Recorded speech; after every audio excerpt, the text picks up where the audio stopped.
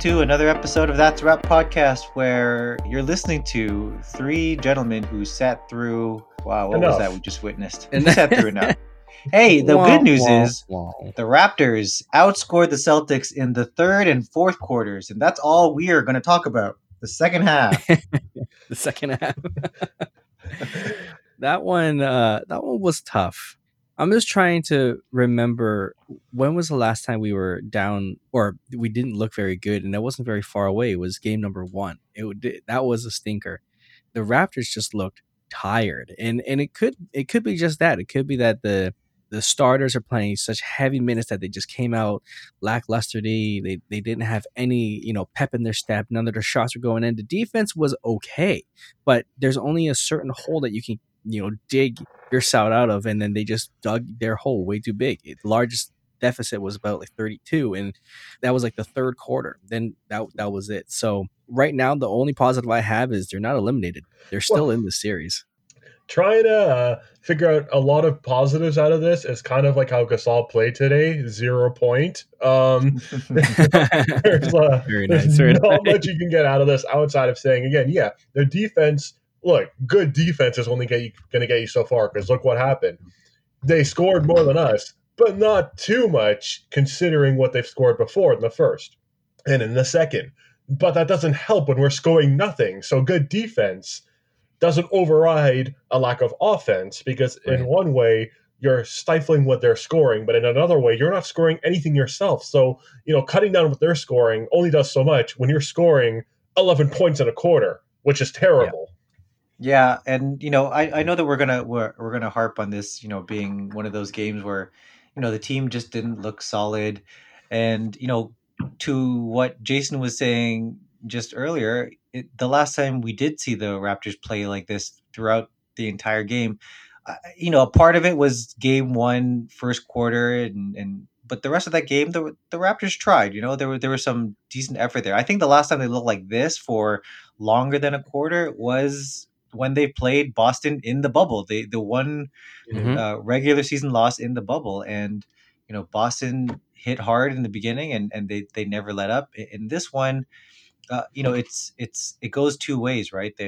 Boston was fighting through a very difficult defense, and kudos to the Raptors for trying to keep themselves in the game with very solid defensive effort for majority of that first quarter. But yeah, the shots just weren't falling. And if you were to tell me after game 2 that the Raptors needed 44 minutes a game from 4 of their starters, and it led to victories in games 3 and 4, but they'd be gassed in game 5 in a blowout, I would take that in a heartbeat, because I think it was before this game that I was seeing a lot of tweets that people were really stressed out about game 5. And I was thinking, you know what? I was more stressed before game 3, because you lose game 3, that's it. Your season's done. Mm-hmm. Mm-hmm. And with this, to what you were saying, Jason, at least there's still another chance. We still got game 6. Nurse is going to come out with all of his stops, all of his tricks. So, it sucks, yes, but there's still light at the end of this tunnel, and you can never underestimate the heart of a champion. Well, one positive that I could see out of this is we got so creamed that maybe Nurse and company are looking at so much film and saying, look, this is terrible. And maybe the Celtics are running on such a high that, like the 2 games that we won, we swoop in and take advantage of the situation. That's all I could think of. But the problem is they only need 1 more win now. And that's where it gets stressful. We got to pull out 2 more wins in a row, which we've done. We just did that. So that's basically what we're going to have to do. But we've got to get over this hump. Like, whether it's Siakam, whether it's any of the other starters not showing up, if your name's not Van Vliet or Lowry, this thing where it's like there's a lid on the rim. We've got to figure this out, because you know what that does, and this happens time and time again when we, the Toronto Raptors, have these types of games. We get sucked out of it, unless, again, you are Kyle Lowry or Van Vliet or Powell, who not coincidentally had the best scoring in this game. Everybody else gets mentally sucked out of it. They look exhausted. OG didn't even look like he was on the same planet. Siakam with 10 points looked exhausted. He looked out of it. Mm-hmm. That's the thing, because you're putting up so much of a defensive front, so that's energy. Then you're not scoring anything, and they let it get to them, and they lose all life. So this looked like it was over in the first quarter, in my opinion. They just looked so out of it, Oh so yeah. uninterested. And that's the thing. It's a playoff series. You got to fight through it. That's why somebody like a Kawhi Leonard, who's robotic, he doesn't have feelings, fights through this, and then there's life in it again. We need that again, where somebody doesn't get affected, but even if they're scoring poorly, like Leonard the other day scored poorly considering his standards. Do you think this is going to affect him in Game 3 of the Clipper series? No, I don't think so. We Yeah. can't let it affect us. I got to shout out our good friend S. He says it the best. The Tale of Two series has been good starts, and whichever team controls the pace from the jump wins it. I feel like outside of game 2, because that was closer than it needed to be, but this one, it was the first quarter that was it. We were down by 14, and it's not like Boston blew us away. They only got 25 points. That's kind of normal, but the problem is we had 11. And if you look at the stats, and it's not like Boston really shot better than us. 49% from field goal percentage, 32% 3-point percentage. The problem is that in the free throw category, they got 24 makes and we only got 11. To me, that means that we're not, playing defense with our feet. We're tired. We're reaching. Whenever Celtics are driving, we're reaching, and like you said, Dre, the entire time we're playing hard defense, and then they get bailed up because of a foul, or there's an open three, and then we just get deflated, right? And so yeah, you're right. We can't just go in there and be like, okay, let's try our best in the second quarter. No, you got to go from the jump, and you got to keep running. Again, kudos to Celtics, man. Like they are eliminating all of our strengths, which is transition games, bench, and threes. All of those are eliminated at this moment. So somebody's got to step up from the jump. There wasn't any life. So also, it was a pseudo Toronto Raptors like home game. There isn't a fan base that could kind of like spark the energy, and they kind of have to get it in themselves. So it was kind of a tough watch. But Jay, is there anything that they can do in Game 6? So with their backs against the wall, I'm going to answer that by refuting a couple of things that you guys said. First of all, okay. I think that we are well past talking about Kawhi Leonard. Like, he is not a part of this team. He has not been all season. I'm not saying that I miss the guy. Yes, he helped bring us a championship, but you saw it even last season that this offense, it was a tale of two offenses last year, right? One that was very fluid with the ball and passed it very well and had a very efficient offense without Kawhi, and then the ISO heavy one, which relied on him and was obviously very helpful in the playoffs. But that's not who we are anymore, right? And I think that the way that this offense is run, it's been an average offense, and I know that you need something a little bit more efficient in this kind of scenario. But again, the Boston is a top 4 defense, so they absolutely did their part in terms of shutting us down. And then from the standpoint of 3-pointers, this was a repeat of game 2 in terms of it being exactly 10 of 40 in game 1, 11 of 40 in game 2.